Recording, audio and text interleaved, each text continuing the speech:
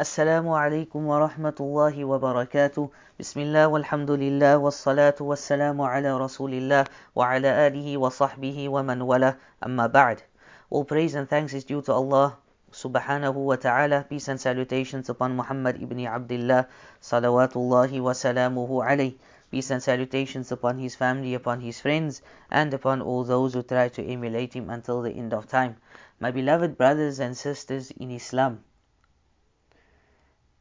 today's verse is verse number 34 from Surah Al-Baqarah, where Allah subhanahu wa ta'ala he says, وَإِذْ قُلْنَا لِلْمَلَائِكَةِ اسْجُدُوا لِآدَمَ فَسَجَدُوا إِلَّا إِبْلِيسَ أَبَى وَاسْتَكْبَرَ وَكَانَ مِنَ الْكَافِرِينَ. And remember when we said to the malaika, to the angels, so this proves, my beloved brothers and sisters, the attribute of kalam to Allah subhanahu wa ta'ala. So Allah subhanahu wa ta'ala he says that we said to the malaika, bow down, prostrate yourselves before Adam. And they all prostrated except Iblis.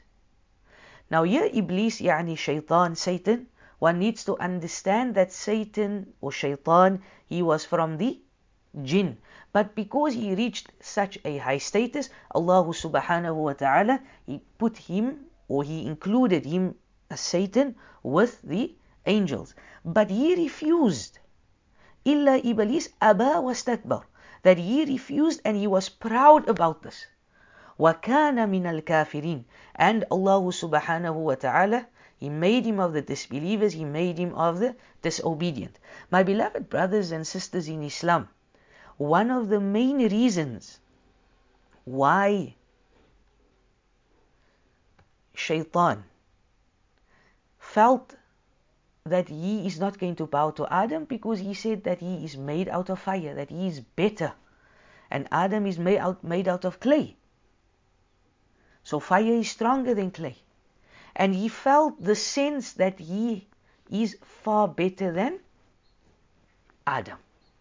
And this, my beloved brothers and sisters, is what I would like to touch on today. Kibr, pride. And Allah subhanahu wa ta'ala, He says to us in Surah Al-Luqman, وَلَا تُصَعِّرْ خَدَّكَ لِلنَّاسِ وَلَا تَمْشِ فِي الْأَرْضِ مَرَحًا إِنَّ اللَّهَ لَا يُحِبُّ كُلَّ مُخْتَالٍ فَخُورٍ. And turn not your face away from men with pride. Do not have this kibr, do not have pride, nor walk with pride and that you are this great person on the earth. For verily Allah subhanahu wa ta'ala, He does not like, or Allah subhanahu wa ta'ala likes not each arrogant boaster. My beloved brothers and sisters in Islam, what is pride? Everyone would tell you, do not have pride, don't be proud of yourself. But what is the definition of pride? On the authority of Abdullah ibn Mas'ud radiyallahu an, he mentioned that the Prophet sallallahu alaihi wasallam said, he who has in his heart the weight of a mustard seed of pride shall not enter paradise. A person amongst the companions who heard this, he asked, verily a person loves that he dresses should be fine, meaning he dresses well, and his shoes should be fine, that he wears the best of shoes or the nicest of shoes. The Prophet sallallahu alaihi wasallam, he said that indeed Allah subhanahu wa ta'ala is graceful, and indeed Allah subhanahu wa ta'ala, He loves grace. And then the Prophet, peace be upon him, he defined what is pride.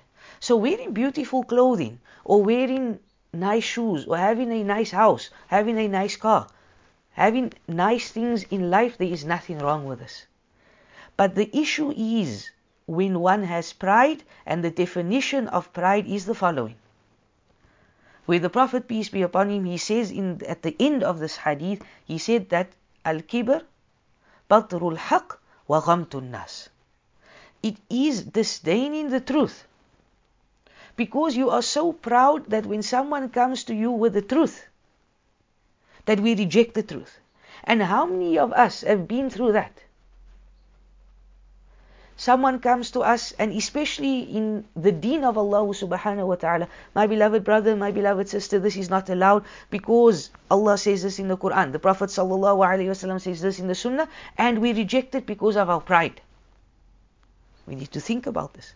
And the second part of the definition is to look down on people. How many of us looks down on people? Someone might not have the same clothing as myself. Someone might not have a beautiful house as me. They might be poorer, but we look down on them. And this, my beloved brothers and sisters in Islam, is a sickness that we need to work on, we need to get out of our hearts, especially during this month of Ramadan. This is a month of reformation. This is a month of change. So we should ask Allah subhanahu wa ta'ala to change us. We should ask Allah subhanahu wa ta'ala to make us better believers, to make us of those that when Allah subhanahu wa ta'ala speaks, when Muhammad sallallahu alayhi wa sallam speaks, we can accept this immediately. And secondly, that we do not look down on people. We ask Allah subhanahu wa ta'ala to guide and protect us. We ask Allah subhanahu wa ta'ala to forgive our shortcomings. Subhanak Allahumma wa bihamdik. Ashhadu an la ilaha illa astaghfiruka wa atubu ilayk. Assalamu alaikum wa rahmatullahi wa barakatuh.